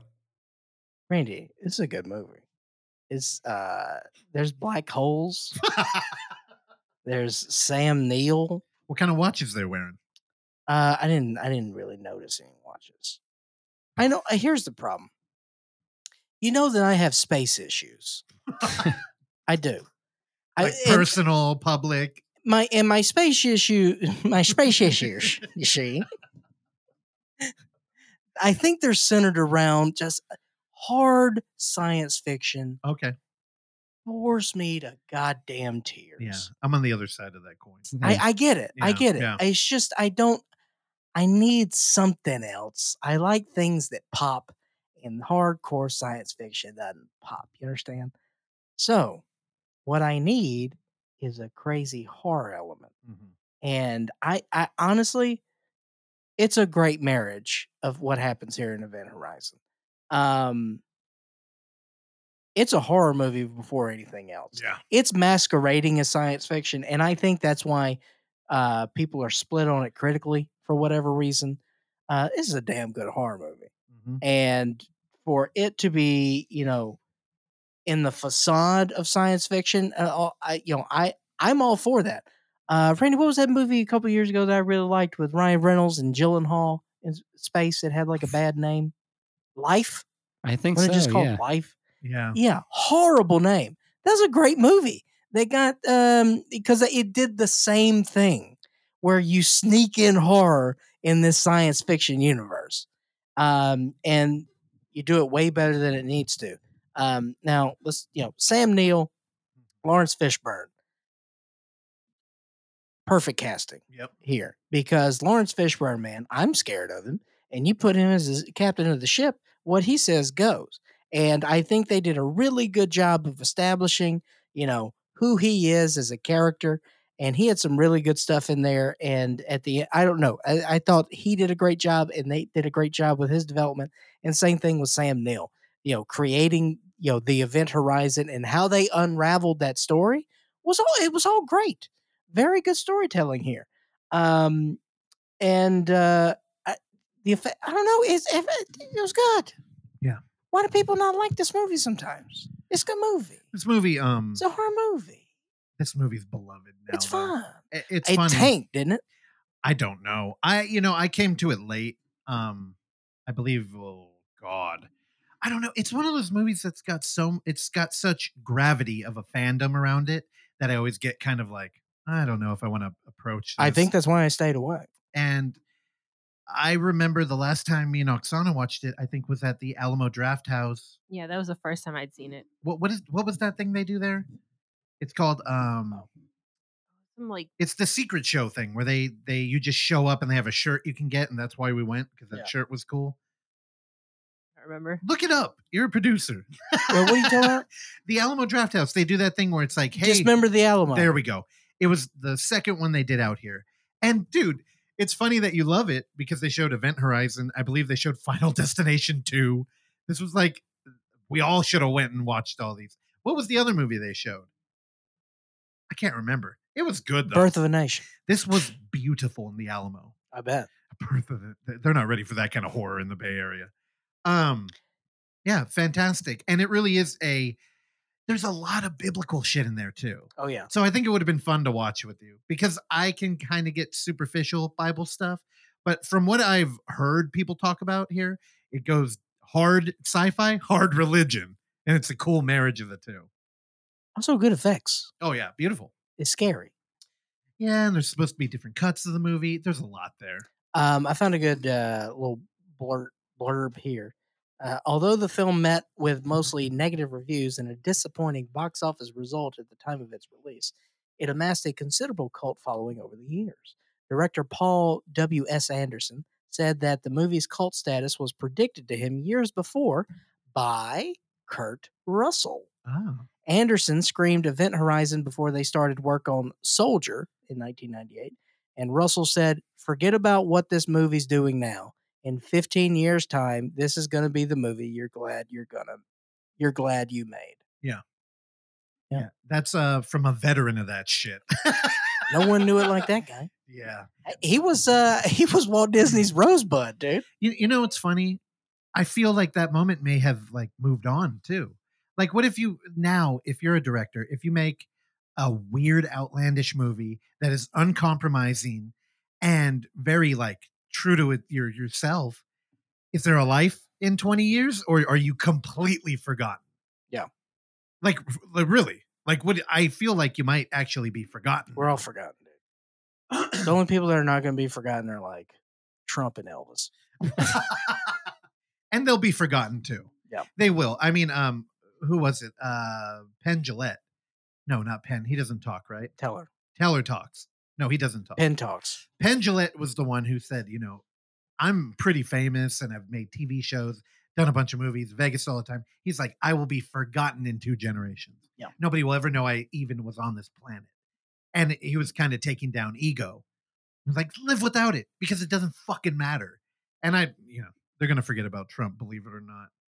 Actually, I've been thinking about history in like long form. Now, people got to eat steaks, dude. I think there is a thing to generational memory, and like there's just some shit that won't change until the next generation. Ooh, Star Trek. What's funny? When I went to watch Sisu at the Metreon with the horrible hot dogs, they were also doing a Picard. My dad would be so mad. He's such a fucking Trekkie. Your Irish father. Yes, my once formerly Irish father. They were doing a Picard finale party. So we were in line for Sisu, where everybody's kind of like, is it a horror movie? It's a war movie. And then across, people were getting popcorn buckets with like Picard's face on it. And they were wearing like, the onesie. Yeah. It's not really a onesie. They have more of a formal wear. It's a shirt and a pant thing. But I was like, what's going on? And they're having a party. So that's what the Metreon has turned into. It's a giant building where you watch Star Trek when it's over. A Picard party. A Picard party. Gross. I know. Anyway, I'm glad you watched that. I'm glad you brought it up. But this is exactly the type of movie that I didn't want to cover when we were doing the Overlook Hour. There's so much shit there. I feel like there's probably a Laserdisc version that's different than the DVD one. Then there's a restoration of the director's cut. And like, well, that's why I wanted to sneak it in because I didn't want to talk negatively about an independent horror movie. I know. Would you really give it 5? Event Horizon? Yeah. 4.5. Okay. What? Always room for growth. What did it for you? Why the half? There's always room for growth. Okay. There's something you wanted more, not enough nudity. Let's just call it they took some liberties in space. Oh, I thought you were going to say with the Bible. You're like, they misrepresented my thing.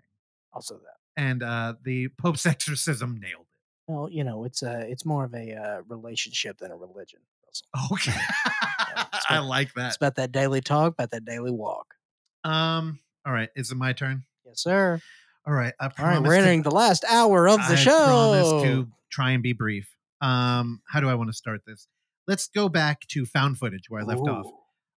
Me and Oksana were hanging out. We're just chilling.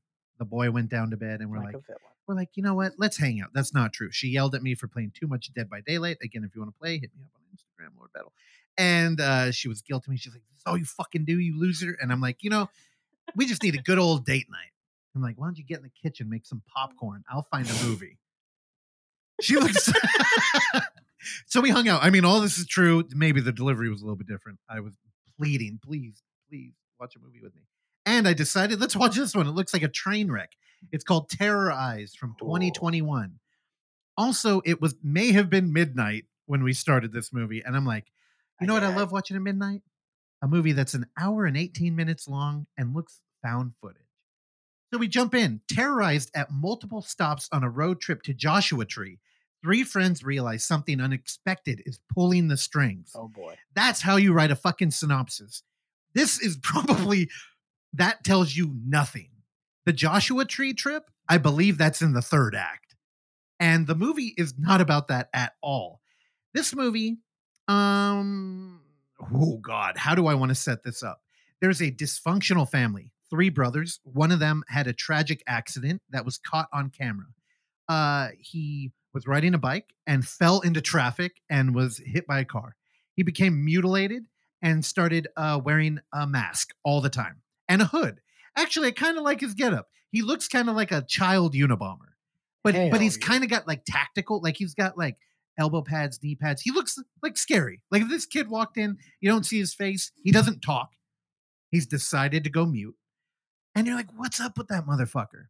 Our main character is the middle brother out of this weird family. Also, the mom is one of the most trailer trash, vile.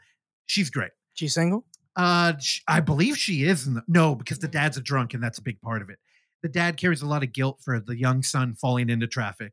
I don't know why. He's like, oh, I was drinking a beer when I should have been watching them. Ooh, it's like, what were you going to do? Jump in front of the It's really Everybody, dumb. I mean, yeah, but it's a terrible thing to go through. You know, people got to put wherever they want. You know, what I mean, That's fair. they're gonna put. You know. The thing is, it's caught on camera, and I'm like, what would you have done? And the dad, I honestly think there's just some alcoholism that he's really guilty. Sure. Anyway, the middle kid, he's got a girlfriend.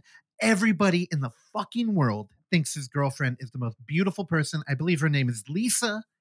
I didn't like Lisa. No. And it's her boyfriend's birthday, and he gets a new camera, and he's like, oh, and this is a found footage horror movie. In the beginning, we don't know.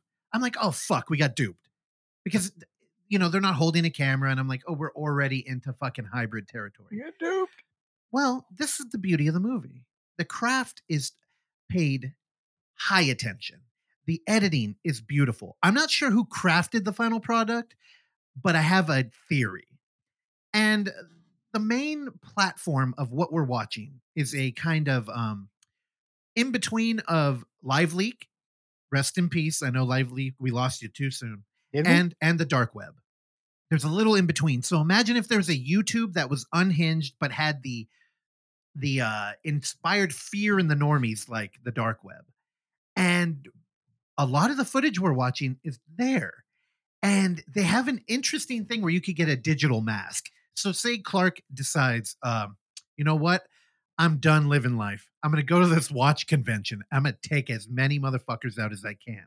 Well, if you wanted to document yourself, you could opt in for a digital mask on Terror Eyes, I believe is the website. And here's the thing. A digital mask, you're like, what does that even look like? Well, imagine like a deep fake, but it's like a goat head over you. Or like a bear head or whatever you want. Hey. I would be a bullhead because Randy and I are bullish. You're bullish. You're bullish on murder. Right. And here's the thing. They look kind of cool. Where Father Amort failed in the Pope's Exorcist to have good virtual effects. This one, they look kind of cool. And honestly, I might be out here alone, but the goat head digital mask, I thought actually elevated the horror. It looked kind of scary. And it kind of cued in the audience that, oh, this is a like snuff video we're about to watch. Now, I will say the movie didn't actually get that edgy, but it's fucking entertaining. And let me pull up his name because this dude, he deserves his flowers. Clark, how do you pronounce that? Aristotle Georgeson. Aristotle, you are fucking fantastic. He plays Sammy Psilocybin. Dude, how good is that name? That's a good name. So he's a vlogger on this like dark web platform. So Terrorized, he's one of the guys, he's editing it, he's pulling security camera, and he's all doing this because he wants, what's his name? Is his name Brandon? Brian. He wants Brian to pay attention to him. Let's go, Brian. Now, Brian's the guy I mentioned in the beginning, the young Unabomber. Oh, yes. So he's a mute, he's mutilated, and he's always filming. And he's committing crimes. He's a mutilated mute? He's a mute. Well, I think he's mute by choice. Mute after, by choice. After the accident, he decided, I'm done talking. I'm going to talk with my camera. And he goes on here and he uploads fucked up shit. There was a mute by choice. The young man in the Pope's Exorcist. Oh, mute really? By choice, yeah. Probably inspired by this movie. Trauma because of his father died and he saw his father get impaled. On a cross? Oh, well, no, a telephone pole. Show it? It was Final Destinations. Oh yeah, you see, it's actually I think it may be rebar, but it's like straight to the back of his neck. Oh, dude, It's I'm in. Rough How stuff. do you leave that out? I'm trying, Pope's Exorcist. Okay, so Brian he's the goat on Terrorize, and again, Sammy Psilocybin is kind of like Pauly Shore, but dude, they nail that vlogger aesthetic. Hell yeah. Like he talks quick, the editing's good. He does a lot of like digital overlay. And he's the voice for the community. And he really wants Brian to hang out with him. And Brian keeps telling him, dude, you're a fucking square. Leave me alone. This movie, again, we're not even at the Joshua Tree thing. What happens is that middle brother, he's hanging out with Lisa, which is the girl that everybody thinks is the most beautiful woman on the planet for some reason. They are going to have a trip to they're going to Coachella. And they're going to see the band that they watched when they first got together. Now they meet up with their friend, who I think is the more interesting of the two girls. She's this like little Latin girl. She's very horny for our lead. And it's weird because we don't have any context. I'll spoil it a little bit. They had a little fling before. Sick. But here's the thing. this guy gets his karma because for whatever reason they didn't work out, and now everybody in the world wants to bone Lisa, including a couple of greasers who feel completely out of place. They're just bullies. And they're popular on Terror Eyes. They're content creators, which means Oh. criminals. They're big in the greaser. corner, Yeah, the greaser corner of the dark web. And dude, we have a lot of locations here. They kill a girl in a cafe. They drag her behind the counter. Again, the main problem with this movie, everything is off camera. This movie feels like it would be Damn. kind of like smutty. There's no nudity. It feels like it would be edgy. There's no really on-screen violence. There's a lot of gunplay. But man, this movie got reamed on Letterboxd. People did not like it. So at 2 a.m. when we were laying in bed, I couldn't help but write a long review about it. Because, oh boy. again, I'm thinking of Soviet montage theory.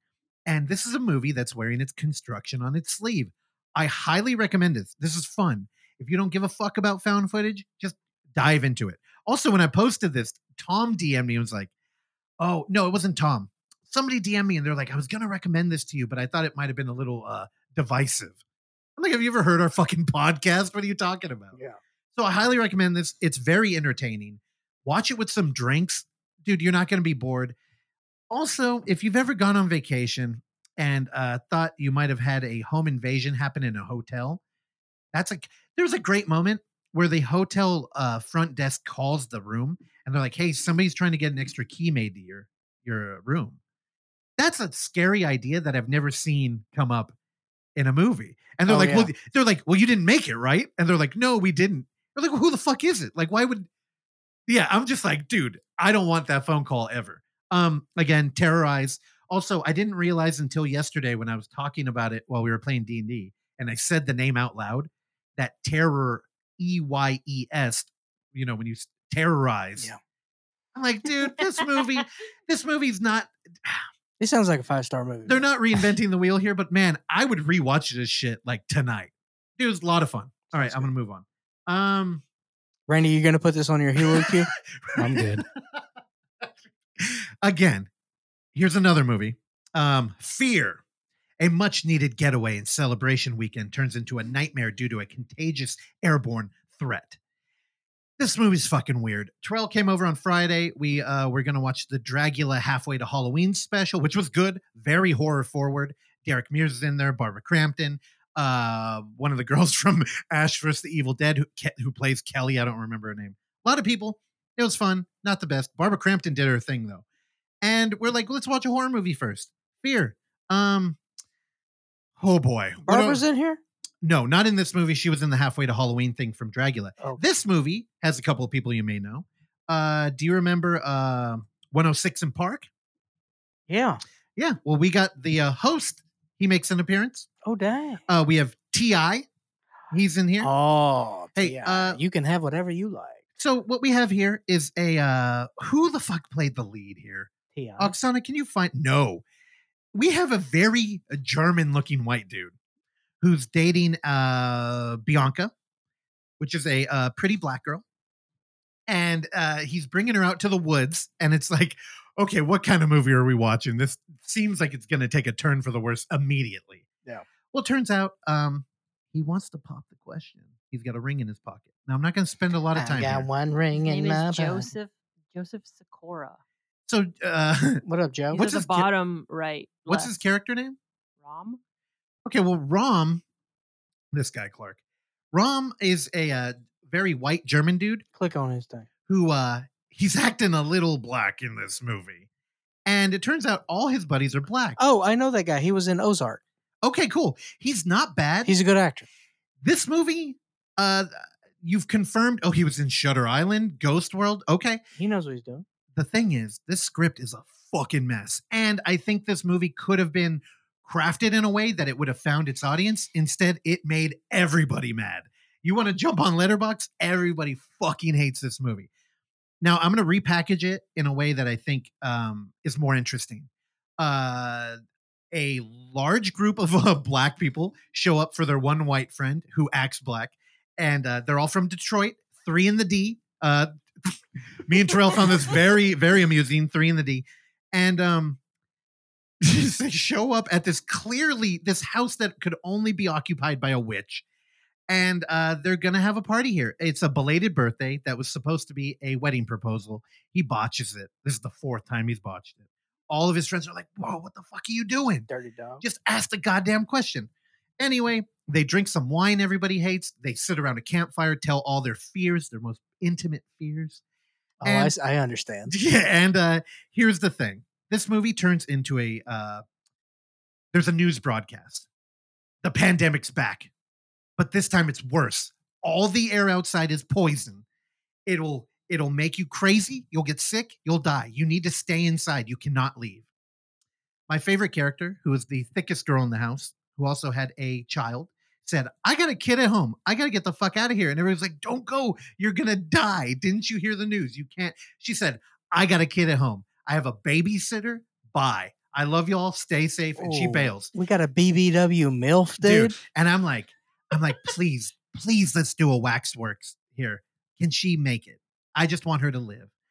We'll get back to that. Oh, boy. The house. Now, there's one guy. T.I. had a little cough. He's going, Yeah. And, we're back in pandemic era. Did you think he was about to start, spitting verse? No, I hoped.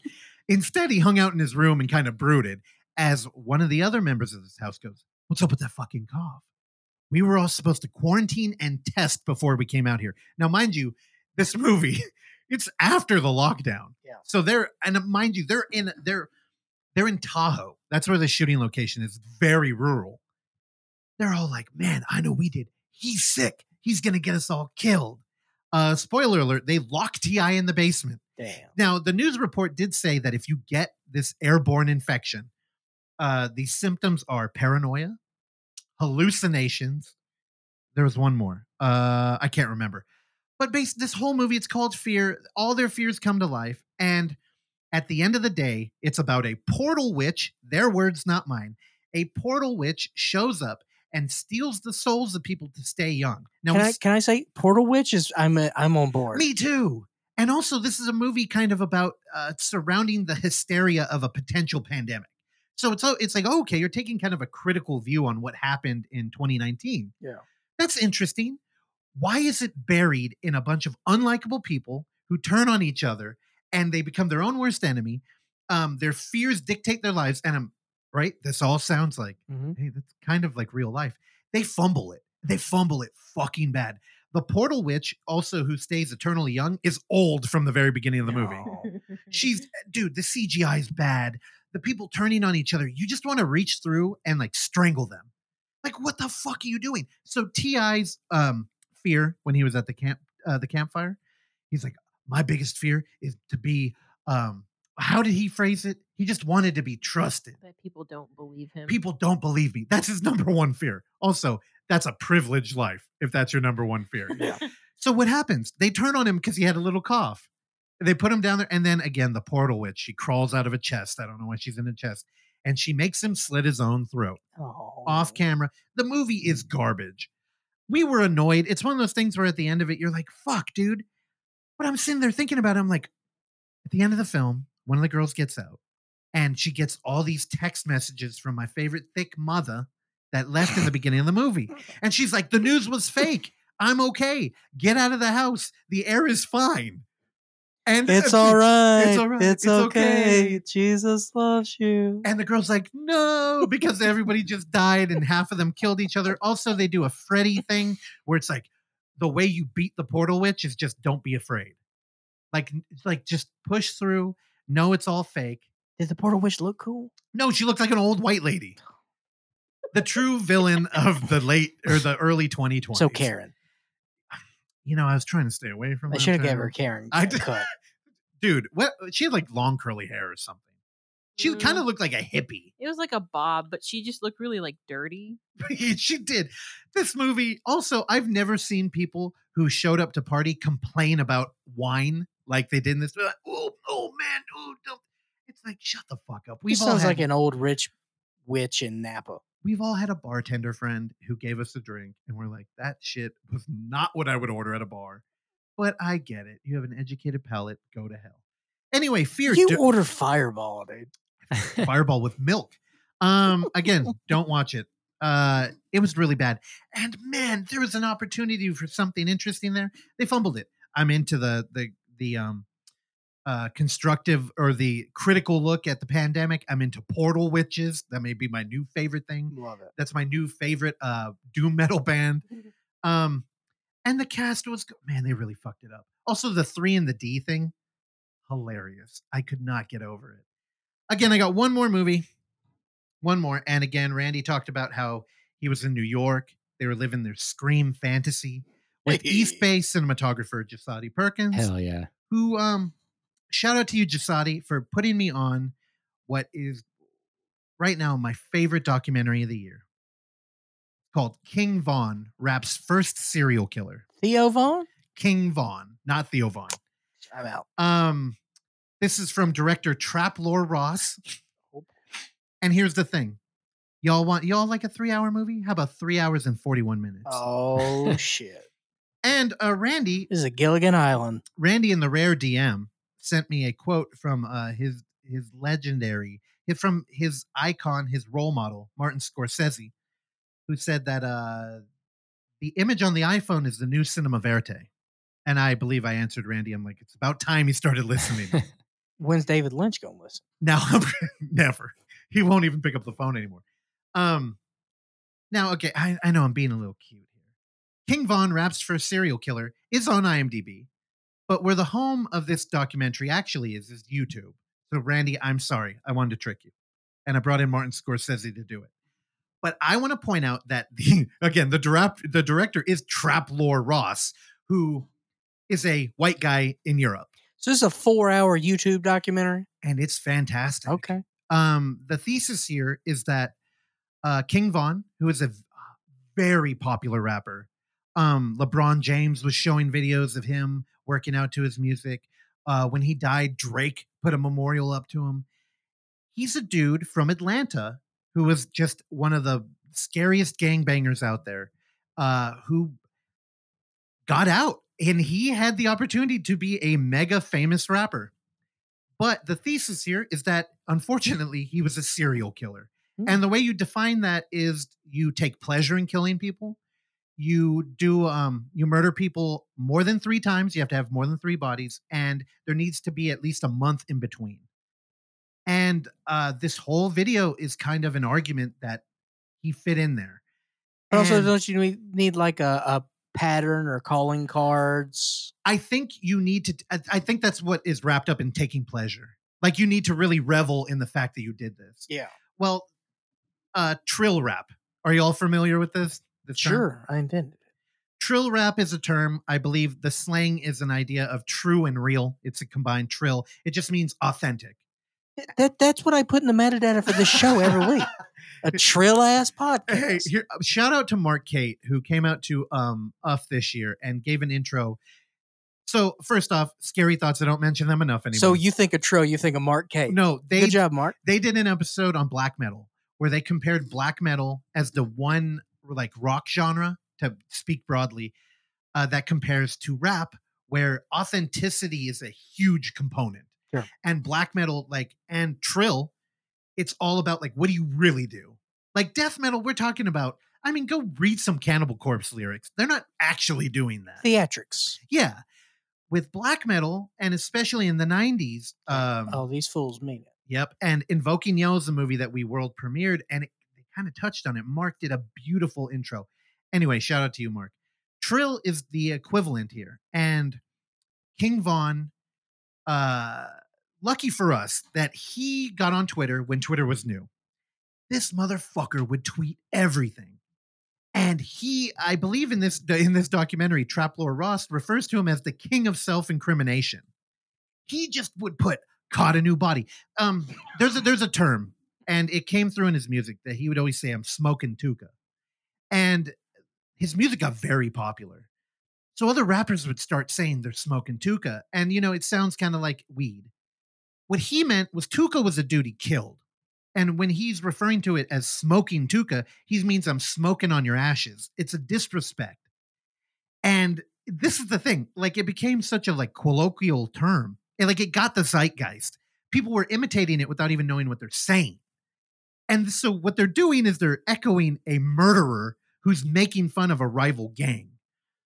I highly recommend you jump in here. Man, fuck you for this. It's so good. I know, and I don't need this in my life. But here's the thing. Now, if you want to make an argument, 4-hour YouTube document. What are you doing hey, to me, dude? watch it in parts. I did. It's Sunday night. I have Succession and Barry. Now, here I want to pivot into a conversation about film format. Now, the difference between a documentary of the olden days, to quote Paris Hilton, Errol Morris days. Yeah. A traditional documentary and a YouTube documentary, because this is the kind of shit I think about. Is they're aesthetic, but they also come from the way you build them. Traplore Ross is a dude who is looking into and documenting stories of like rap culture, and a lot of it is gang violence, which my mom is a huge serial killer fan. And it's a weird thing to say. Most ladies are. And I was pitching her this movie, and I really had to like do it. I put on clips from it, and I'm like, no, I really think he's a serial killer. And something happened. And in this documentary, at the very end, not a spoiler, Traplore Ross compares him to Jeffrey Dahmer. And he says, these prolific killers, Dahmer got away with it because he was killing people who didn't get the same kind of attention from the police that other type of victims would. And a lot of people like to just make it plain, like white and black. But I really think it's a poverty thing. Like if these people had money, it doesn't matter what race you are. They'll look into it because you have some authority. Right. But if you're poor and getting killed, it doesn't matter if it's a trailer park or a project. And it definitely doesn't matter if you're a gangbanger. So this motherfucker would talk about shooting up people, talk about catching bodies, rap about it, have a hit go number 13 on the Billboard charts, and nothing would happen. And it's fucking incredible. But I had to sit there and sell it to my mom. And I really had to make the pitch that he's a serial killer. Like he was doing this because he's like kind of evil. And the easiest way to do it is he didn't need to. He has, okay, no, I'll do this. Back to the Cinema Verite and Martin Scorsese saying the phone is the new Cinema Verite. YouTube documentaries are usually built from somebody in a room using the internet only. This is where they pull all of their footage. And you get kind of like a flat talking head, but maybe it's more interesting than like a VH1 documentary because it's not just people talking. You can pull a lot. And in this documentary, we have tweets, we have live streams, we have a lot of live streams, and a lot of podcasts that are video. So you feel a full treatment documentary here. Self-incrimination. A lot of it. But a lot of it is speculation too. One of the most interesting things that Traplore Ross mentions, which is his theory, is that King Von not only fits the mold, but wanted to be a serial killer. There are interviews he did where when people would start talking about a beef he had, like, hey, Tuco, and you killed him, he'll start eating cereal. And it's like, he's like, I might be out on a limb here. This might be crazy. But he talks about cereal a lot. And if you think he's just kind of like now here's the other thing with Trill Rap, you might think like, okay, well, the authenticity is what elevated him. The sad thing is King Von, he was a good poet. His lyrics are fantastic. And he actually kind of deserved the success he got as a musician. But at the end of the day, he always said this rap thing might be over tomorrow, but I'm going to keep killing motherfuckers. He would just say that. He would say, I might be having fun on the internet, but don't try me in person. And the way he died, he's no longer with us. He's dead. It's not gang related. He actually got into a rap beef over a girl. And after his debut album, he performed and they were going back to the Airbnb. And last minute, he told them, let's go to this hookah bar. And the driver and his whole entourage were like, this was like out of nowhere. They're like, okay, fine. They pull up. He starts beating the fuck out of another rapper. That other rapper who's getting assaulted out of the blue. His buddy pulls a gun, shoots him 4 times, and this is how we lose King Von. And it's an incredible fucking story. And I can't recommend it enough. I'm so tempted to go into like the different approach of like documentary, but I think there's another time, and I know we're running long here. How many bodies? So here's the other thing. It's hard. So as he got more popular, he started getting careful. And the thing was, he's so fucking braggadocious. And the Trill thing is all about authenticity. So he would be like, he would say shit like, you can't say you're smoking anybody unless you killed them. And then later on, he'd be like, I'm smoking. And he would just put all these names out there. The popular, the ones that are, these are all alleged. He beat 3 cases of murder. So they never got him on a body, which is fucking incredible. They think 7 people for sure that he's killed. Also, earlier I mentioned Snoop from The Wire. Yeah. So she, a lot of people believe she was based on a real person. He killed her. And a lot of their conversation is on Twitter. Is he Baltimore? He's Atlanta. Oh, Atlanta. You said that. Yeah. It says And born in here's Chicago, the thing. though. Yeah. It's their next door neighbors, dude. Randy's like, this ain't my hood. Here's the Randy. Randy can be in the Windy City in a half hour. They have a King Von mural out there. You got to go down there and take a picture of it. I bet. I just looked at the hookah lounge that he was shot at, apparently. It's pretty close to a venue Yeah. I go to occasionally. Yeah. Randy, be careful. Don't worry. King Von's gone. And here's the thing. He sounded like a piece of shit. Well, that's what they're talking about. It's like, gang warfare. Nobody even blinks an eye. And it's the idea of you choose to live outside of the law. This is kind of what you get. Yeah. You know what I mean? It's gang violence. The problem with King Von is he was elevated out of there. He had he had millions and he kept going back.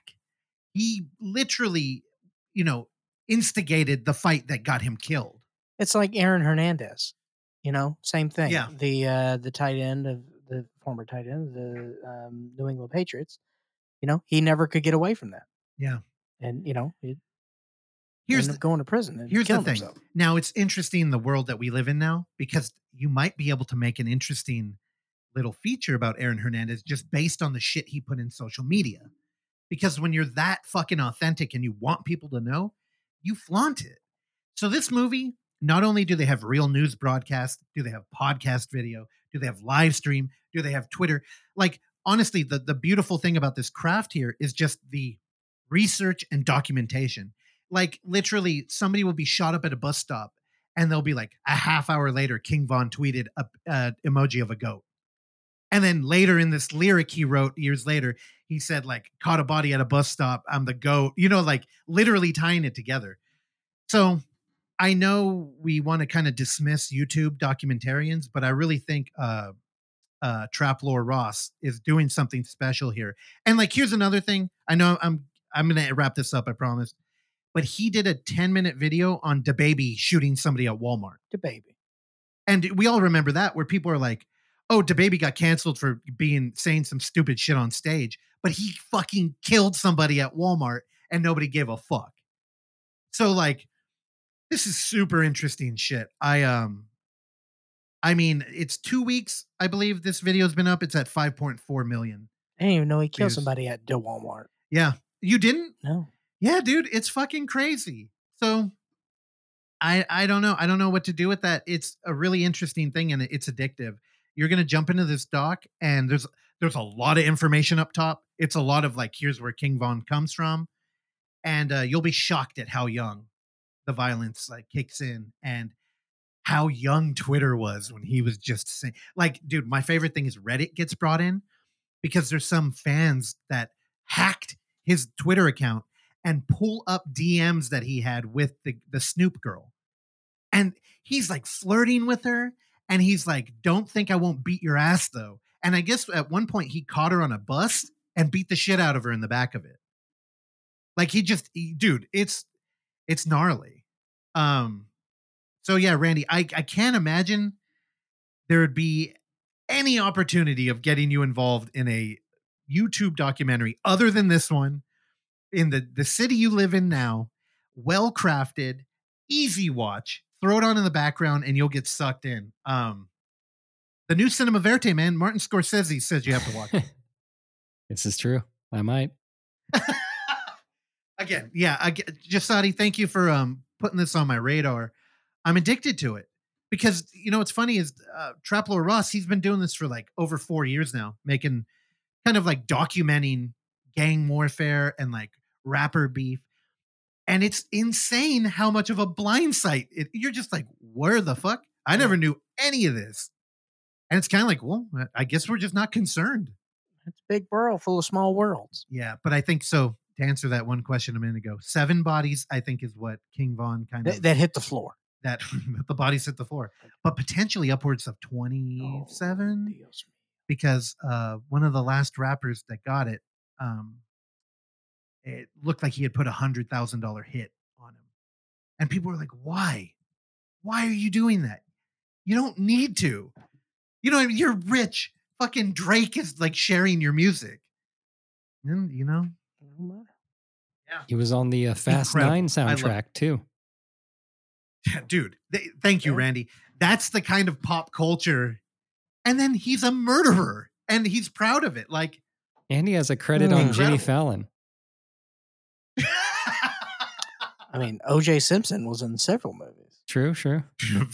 fair. But see, OJ's a maniac, not a serial killer. He doesn't have enough bodies. That's correct. Yeah. That's right. It's a clerical error, OJ. We want to give you that serial killer bump, but Jake, we need more bodies. You know, You only gave us 2. you know, we're joking about it, but honestly, OJ's probably just a victim of CTE, right? And like, it was a passion thing. He killed him in one go. Yeah, but I mean, you can Allegedly. see CTE more in like a Brendan Schaub than you Oh, can yeah. in an O.J. Simpson. Yeah, we'll keep a lookout for Brendan Schaub's body counts in the future. Move over, King Von. Oh, dicey. All right. How many stars? Oh, 5, dude. It's fantastic. You know, when a 4-hour documentary ends and then you have like, when I was a child, I used to watch Teenage Mutant Ninja Turtles 2 all the time. What are they called? Children of the Ooze? Secret of the Ooze. Thank you. I remember I asked my mom, I think I must have been like 5. I'm like, why do I feel sad whenever this movie's over? She's like, oh, because you want more. That's what I felt when which is bleak. God, I mean, this is a documentary. God, they're chronicling. I can't even say it. All right, just send me a link and I'll send it next week. It's just a document of death. Oh. But I want more because the craft is so fantastic. We talk about the craft enough on this show. Those bitches can take a hike. All right, cool. All right, well, thanks for giving us a fucking eternal homework assignment. Just put it on the background 10 minutes at a time. It's really easy to watch. And Dude, once you get the flow it's of going it, to take 3 years at that pace. well, you know, you're cooking, whatever. Cooking or cucking, one or the other. All right. Well, we did good work here today, boys. Good job. Yeah, Randy's got some editing. I'm sorry, dude. I don't know why my internet kept dropping. All good. We'll figure it Your out. computer's a hunk of shit. My computer's a trooper. That drops out in most interviews we No. do now. That one, it was the Ethernet, which is weird. I don't know It's- why. This, that, and the other. Hey, fuck you. I like my computer. All right, gang. We'll see you on Thursday, maybe. Thank you for listening to this episode of the Overlook Hour. And if you would like to hear more, please subscribe to us on Apple Podcast, Spotify, or whatever your podcatcher of choice is. And while you're there, go ahead and give us a rating and or a review, which is a very easy way for you to support this show that we bring to you every week for years now, free of charge. And as always, you can find us on YouTube at The Overlook Theater, Instagram at The Overlook Theater, Facebook at The Overlook Hour, and Twitter at The Overlook Hour. Last but not least, you can send us your emails and tell us how much you like or dislike the show at overlookhour@gmail.com. And if you're nice, maybe we'll read them on the show. I've been your engineer, Randy Stat. Please join me along with Clark, Russell, and Oksana again next time. Bye.